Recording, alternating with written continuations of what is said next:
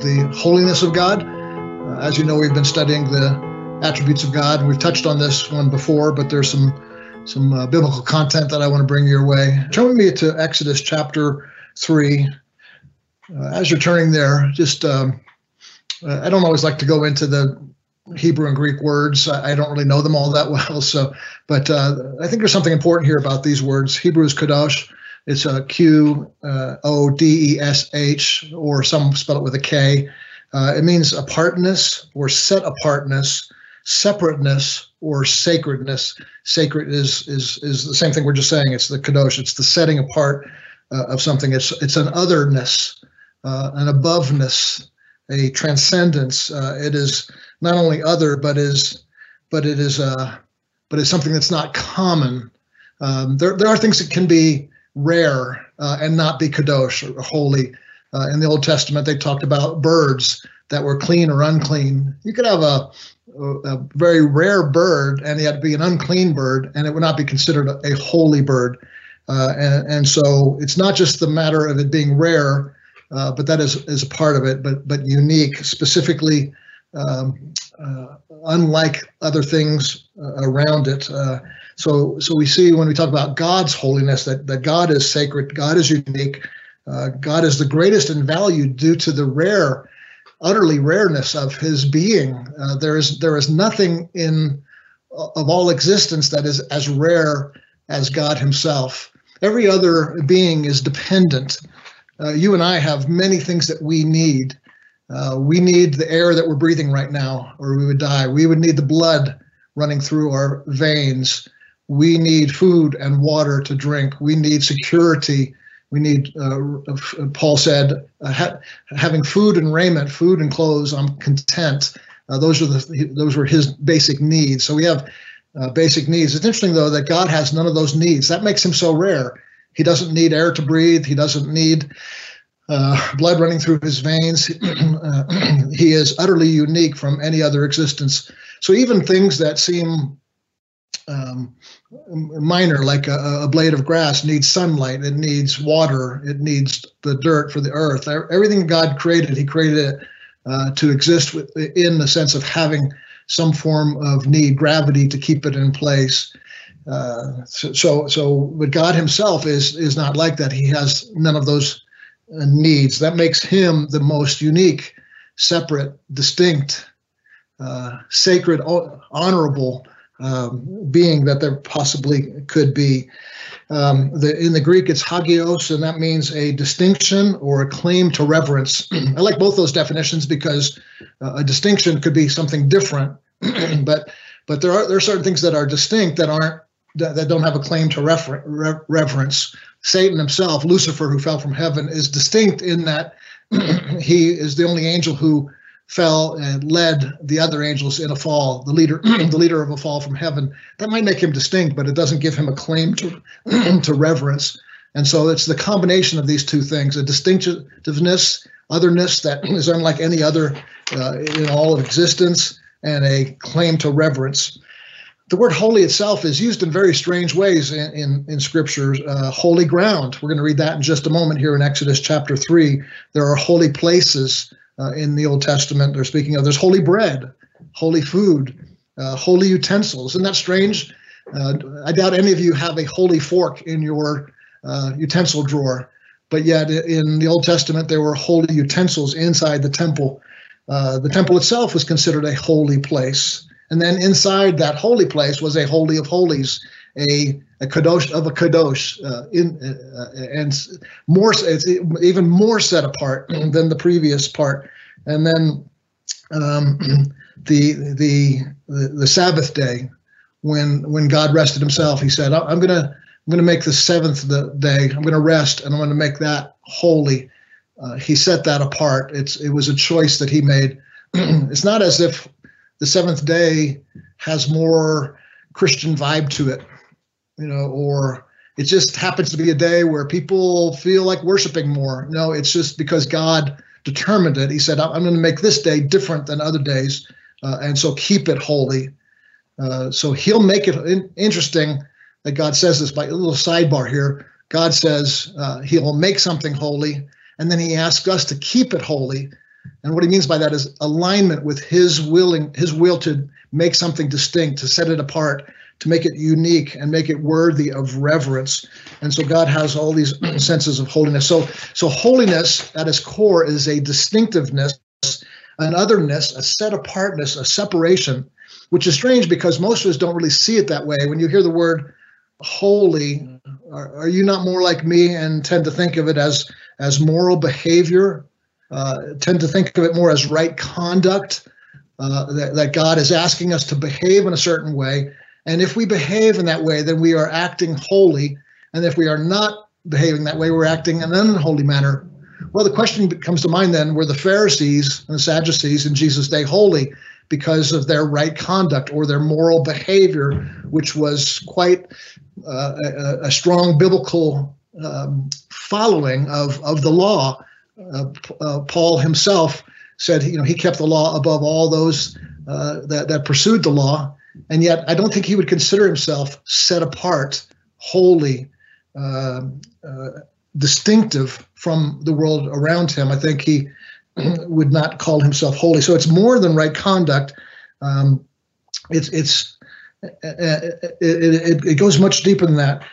God himself, let's go ahead and read Exodus chapter 3,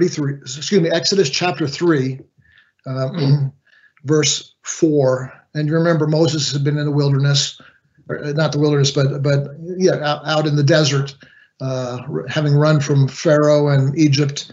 And this is before God called him. And so in verse 4 says, when the Lord saw that he turned, when the Lord saw that he, speaking of Moses, turned aside to see, God called to him out of the bush, Moses, Moses. And he said, here I am. Verse 5. Then he said, do not come near. Take your sandals off your feet, for the place on which you are standing is holy ground. And he said, I am the Lord, the God of your father, God of Abraham, the God of Isaac, the God of Jacob. And Moses hid his face, for he was afraid to look at God. Then the Lord said, I have surely seen the affliction of my people who are in Egypt and heard the cry because of their taskmasters. I know their suffering. A little bit off subject here, but just as I was reading this past couple of weeks, I noticed a trend and a common occurrence in Scripture that when God presents himself as holy, it's a precursor to something dynamic he's about to do. When he reveals the greatness of God in his holy splendor, he's about to reveal the great deliverance of God. So he delivers, he says, I've heard your cry and I'm about to deliver you. But before he does that, he establishes Moses on a place that he needs to stand. This has to be done on holy ground. This has to be done in a separate way. You were doing it in a common way before, the way the Egyptians did it. You were doing it in your own flesh. Now I'm going to set you on this holy ground. Take off your sandals and walk in this kadosh, because this is the way that God works now. We see that in Isaiah chapter 6 as well. He sees the Lord. He says, holy, holy, holy. And then God says, who can I send? It's the idea of God saying, I'm about to do something great, but I need to have my people have a great experience with the holiness of God. If God is going to use you mightily, if you have that hunger in your heart to be a voice to those in need, if you have a desire to help those who are hurting, the place of establishment with God is almost always on that place of holy ground where he sets you apart. So you're going to do this differently. You're not going to do it as the world does it. You're not going to do it with common utensils, with in a common building, with common understanding, with just your own human wisdom. You're going to do it through the kadosh, through holy ground. Take off that which you rely on to get you where you're going, your shoes. That's your trajectory of your future. I'm going to get there because of this. And God says, take those off, because now you're going to operate from a whole different operational system. God, even in the very creation, you see this kadosh, this separation, this God making a distinctiveness from one thing to another. There is, first of all, and the Bible doesn't use these words, but we know that these things came into existence. There was the separating of material from non-material. There was not a material world until God made a material world. All before was non-material. And so there was a distinction, there was a separation, and then there was the non-temporal God does not exist within time, boundaries of time, and he created time. So there's a separation. Something has time, something's outside of time. Space, there was no spatialness to things around, and God made these things. So the material world, the world of time, the world of space is God creating. And then he goes even further. He separates light from dark. He separates waters from the heavens. And then he takes those waters and he separates them, making things even more distinct. And then he separates water from the land. And then on the land, he separates it where there's rivers and trees and mountains. Things are very distinct in the creation separation. He says he creates vegetation. And in that vegetation, there are various kinds of vegetation, each one different than the other. There are seasons that he creates, 4 seasons, very distinct, one from each another. Then he says he created fish and birds, one in the water, one in the land, in the air. These things are different than one another, and that's God making out of himself, his kadosh, things that were separated. His hand of distinctiveness was shown in all. And then finally, and ultimately, probably the greatest difference, and all the husbands here could say amen to this, the greatest difference of all is God creating male and female. And we see the vast difference in the genders and the sexes that we have. Things are distinct. And another distinction is everything that I just mentioned is distinct from himself. He's not in time. He's not in space. He's not made of material atomic items and energies. He's not light. He's not water. He's not. God says he is light, but that's not in a material sense. He's not vegetation. He's separate from everything that he himself has created. He created kadosh. He created difference because that's who he is. Everything he created came out of who he is. So if holiness is set apartness, then or distinctiveness or difference, then the opposite of holiness would be an unclarity in the lines of division, or a compromise or a combining of things that don't belong together. Many would call it a blurring of the lines, taking of one thing and putting it in the thing that is meant to be distinct other than, and joining those two things together and causing it to be compromised. We see this in the church, Revelation chapter 2 and 3, the problem that Jesus had as he pronounced woes, so to speak, against the church, was those who had, you're doing this very well, but I have this against you because you're bringing Balaam in, or the Nicolaitans in, or Jezebel spirit into that, and you're mixing that which is meant to be distinctively different than everything else, and you're joining those two things together. That is called unholiness or unrighteousness or ungodliness. Combining the pure with the impure, the clean with the unclean, the holy with the profane. So God declares his uniqueness, and he calls this holiness to be part of his creation, his created order. And the evil forces, and I would say dead religion, are constantly attempting to blur the lines of clear distinction. Oh, God didn't mean for you to really do that. Satan did that in the garden. Did God really say to you? He's trying to blur the lines of distinctiveness. No, that tree is set apart. That tree is not meant to be touched. And well, it's sort of okay to touch it a little bit. God says he is holy. He's different. He's set apart. He's set apart from compromised culture. He's set apart from mixture. He's set apart from all impurities. We live in a generation that I believe have become masters of blurring the lines. I believe we've come into a generation that has learned to take what is distinct and make it common now. And the cultural influences that we're living in, that holiness is no longer what it meant to be. Even in the church, we see a difference. This is probably most clearly articulated in these words that they're going to seem strange when I first say them to you, but some people call them, some writers and theologians and scholars call this world that I'm talking about twoism and oneism. I don't know if you've ever heard that before. Twoism and oneism. Twoism is everything I said is God is distinct from everything he created. He is other than, and he's meant to be reverenced because he is so other. He doesn't need things like we need. things. He is the founder and the fountainhead of all things that we know. It is God and everything else, and God above everything, God over everything, God outside of everything, God distinct over everything. And that is twoism. God, that the reality is we are not God and God is not us.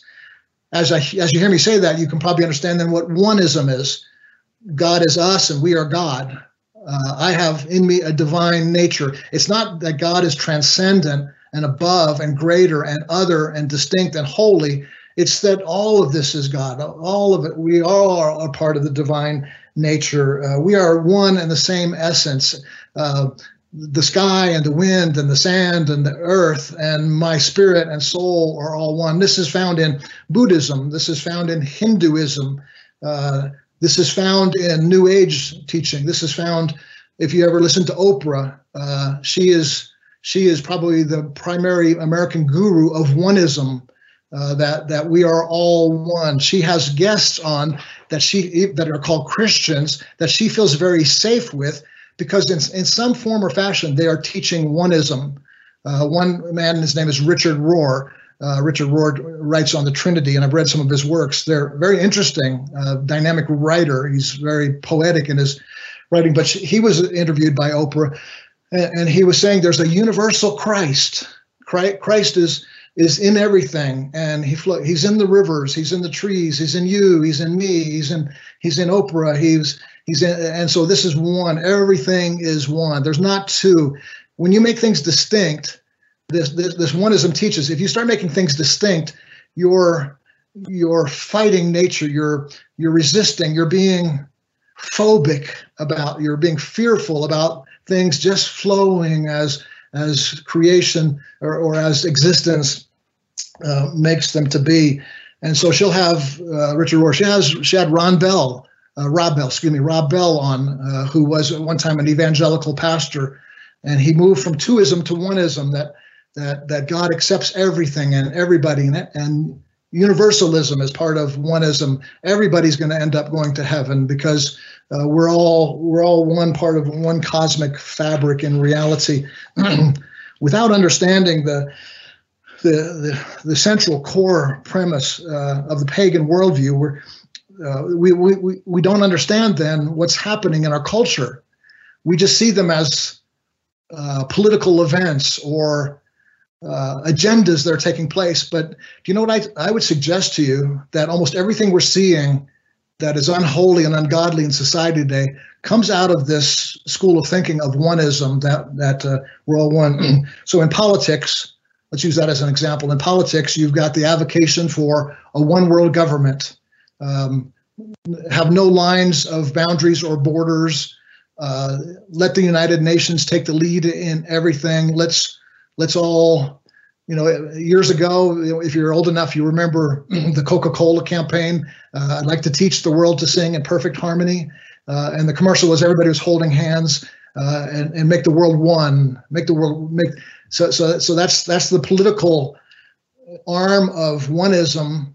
Is not that we serve God and we are created, therefore we need to honor God in the way we make our decisions. Rather than that, they just say we're one and we don't have to listen to any other higher voices. Science says this. Darwin's theory of evolution is a scientific advocation of oneism, that there's no outside source of creation. There's no creator. There's only creation, and we created ourselves from a cosmic ooze, from stardust, maybe from some primordial soup, and out of that we have morphed into this thing that we are now. And so we give thanks to no one but ourselves, and we are all part. So the sludge of the earth and you are of the same fabric, and therefore it's a scientific sense of oneism. All substance is of the same source. It gets a little more personal. It moves into sexuality, where there's no sense of distinctiveness in sexuality. There's a oneness. So the biblical teaching on husbands and wives is no longer valid, because there's no authority in a household now. You are one. It's called egalitarianism. you are equal, and there's no distinction in the sense of your creativeness and in the order of God's structure in the household and in the church. And so we see the breakdown in marriage now. And I believe that the extremely high divorce rate, I think I heard something recently about 70% of people now are divorced or headed for a divorce. And I believe part of this is born out of oneism, that we're meant to blur the lines that God had placed in a godly order, and so men are abdicating their authority. I would say this is another issue of oneism, that there is no authority anymore. Everyone is totally of the same ilk, so there's no distinction. So a policeman, for instance, not only has no authority, but it may be even lesser authority, is given lesser reverence than others around them. And so these are parts of that. Homosexuality is probably the most clear picture of the moving away from twoism to oneism, where there meant to be a distinction between God created in male and female, the Bible says. And now oneism says, no, it's okay for two of the same to be together, and so there's not two. So God created things distinct from Him, and then He created the things distinct within sexuality. And now we want to blur those lines and say there's no distinction between male and female. It goes even further into transgenderism, where there's a confusion as to whether you're male or female. There's 8-year-olds that are telling their parents now they want to be a different gender, and they don't. There's very rarely now a conversation with them saying, like, well, here's the way God made you. You are distinct. There's something beautiful about who you are, and maybe you need to grow into that. There's no conversation about that anymore. Now it's okay. Let's start the hormone therapy, or let's start the operational situations that we need to do. And so there's the fluidity. It's I'm one person, but I move back and forth between these various types of things. You see this even we see oneism is the god of the media. Oneism, we tell you what is truth, and you better believe that truth, or either that or we'll cut you out of the media. All of this cancel culture you're seeing is part of oneism. There's one voice. It's the mainstream media, and you better toe the line if you hold to a distinction in sexuality and in marriage and in the husband and wife in a household, a father having authority over his children rather than a child just telling the parents what to do. So the media tries to, and this one by media, I'm talking about social media, the mainstream news media, movies, theater. You could sit down with your children or your spouse or your friends and watch any movie today, and you're going to see threads of oneism.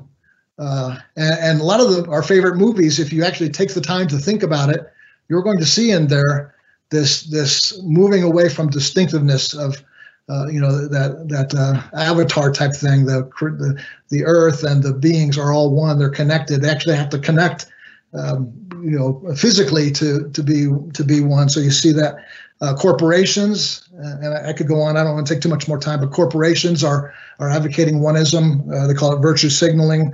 They put their finger in the air. They see what the world of oneism wants to hear, and they bring their corporations to say what they want to say.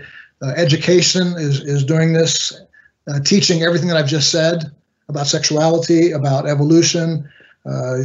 Universities shutting down free speech because they don't want there to be any voice other than, and you see the voices that are considered now to be homophobic, genderphobic, Islamophobic.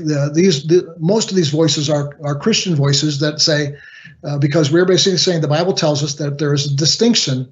It doesn't make Christians better than others, but it makes us different than others. There's a difference. And God, from the first time He ever called His people, it was always be different, be set apart, come out from among them.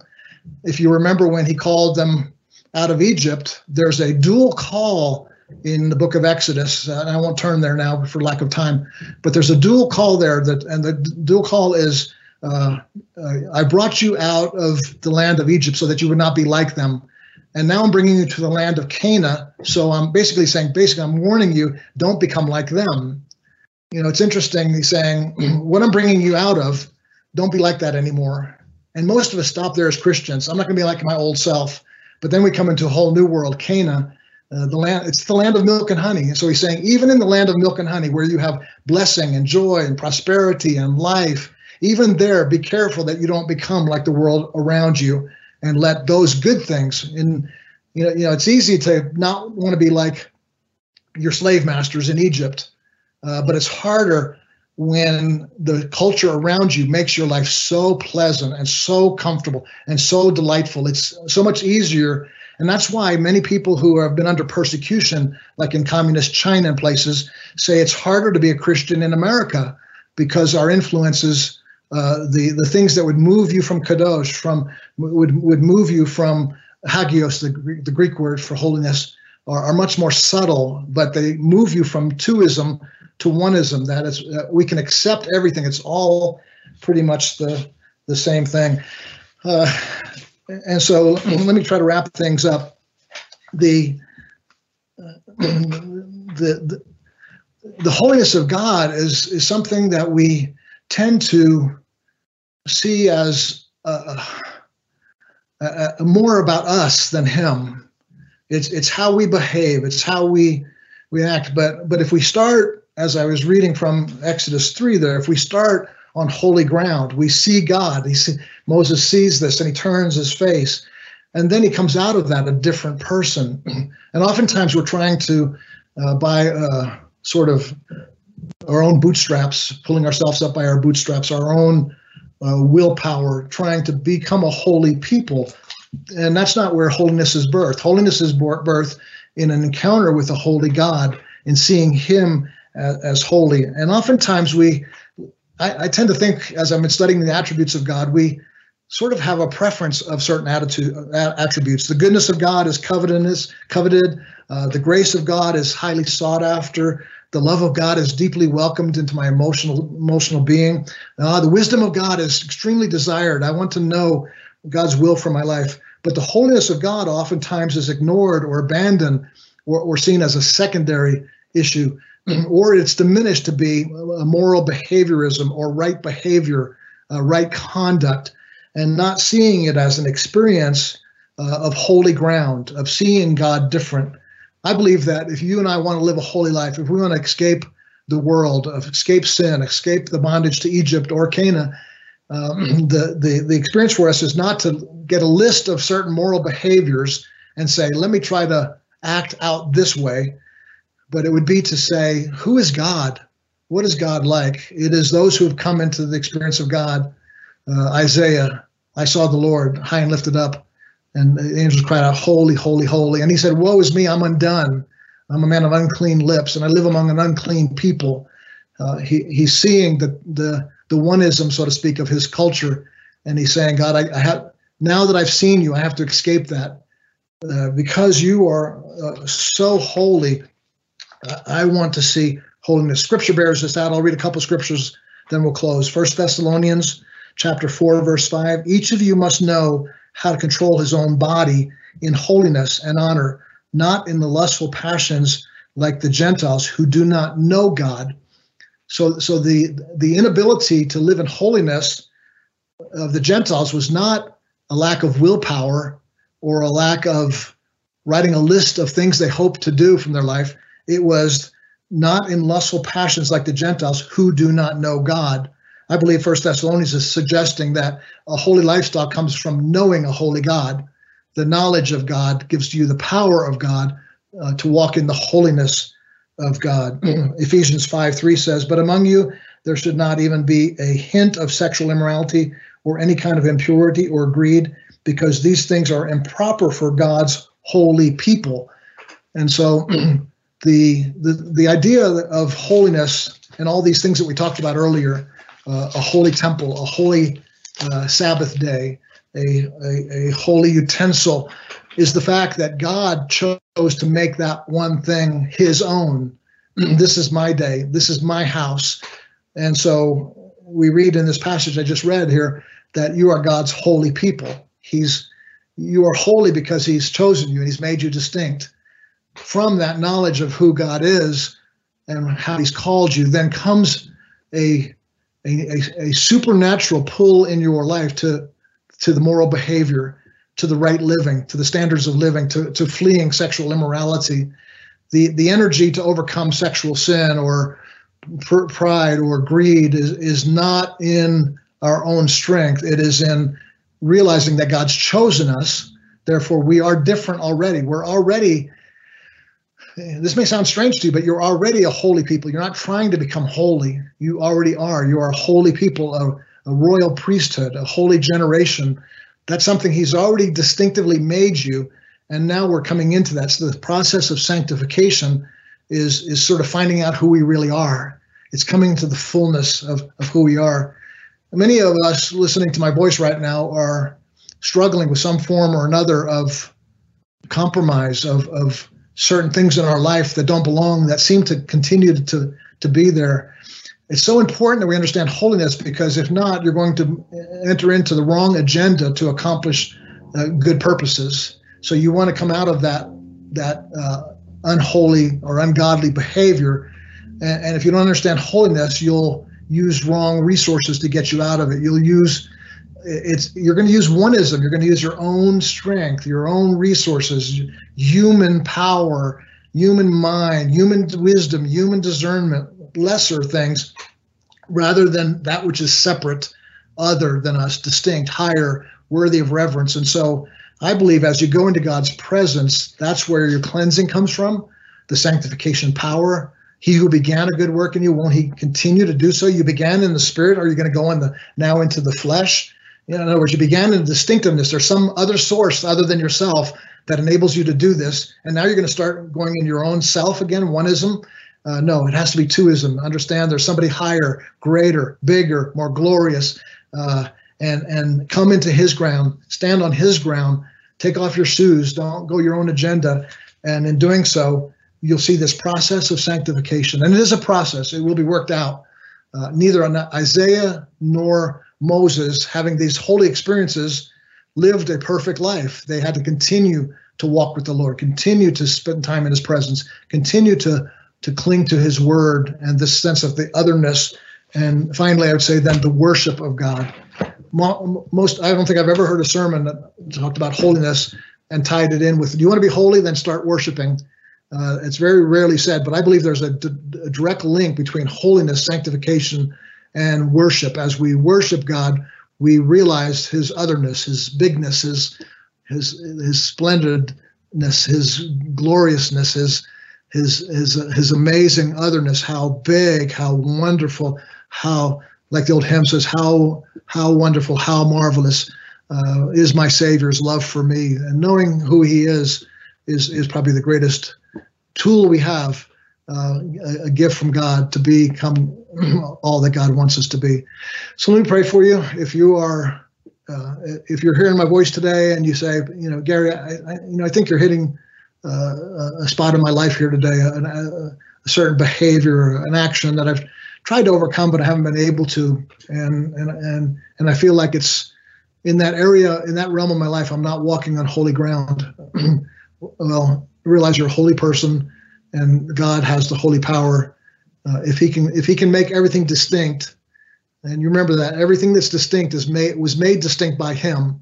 Nothing is distinct that was not made distinct by him. And so therefore your holiness, your distinctiveness has to be sourced and powered by God. So Father, I pray right now for anyone struggling in any area of their life, that first of all, that they would not come to redoubling their efforts, not come to finding skills, not thinking other voices of wisdom and insight could be the source, but they would come. We would come right to you, God, and we would say, we need you. We need water. We need air. We're made dependent beings. That's how you made us. One of the distinctions about us as created beings is that we are needful, but our greatest need is David said it so well. The one thing I desire, one thing I ask, he's talking about the thing he really needs most is you. And so teach us to come into your presence when we are tempted. The prayer you taught your disciples, lead us not into temptation, but deliver us from evil, deliver us from our compromise with the world, deliver us from resourcing ourselves in our own strength, deliver us from trying in our own abilities to be a holy people, and lead us, Lord, into that place where we go. We're holy because we're on your ground. We're in your presence. We are a different people because we are serving a different God. You're so unique. You're so other. You're so full of majesty and splendor. We give thanks for that. We want to know the fullness of this God. We want to know you more. We want to be enveloped in your love and your grace and your holiness. Thank you, God. Any holiness we have is not our own, it's yours. And so train us in righteousness and let us be a people that are set apart. We want to be like our God, distinct from the world, called, set apart, a peculiar, in other words, a rare people. And teach us to do that, not in our own strength, but in the power and might of the Holy Spirit. We give thanks for this in Jesus' name. Amen. The Gary Wilkerson Podcast is brought to you by World Challenge, transforming lives through the message and mission of Jesus Christ. Each week, this podcast reaches thousands of listeners. This critical work is made possible by the generous contributions of individuals like you who believe in World Challenge's mission. Thank you for listening and supporting.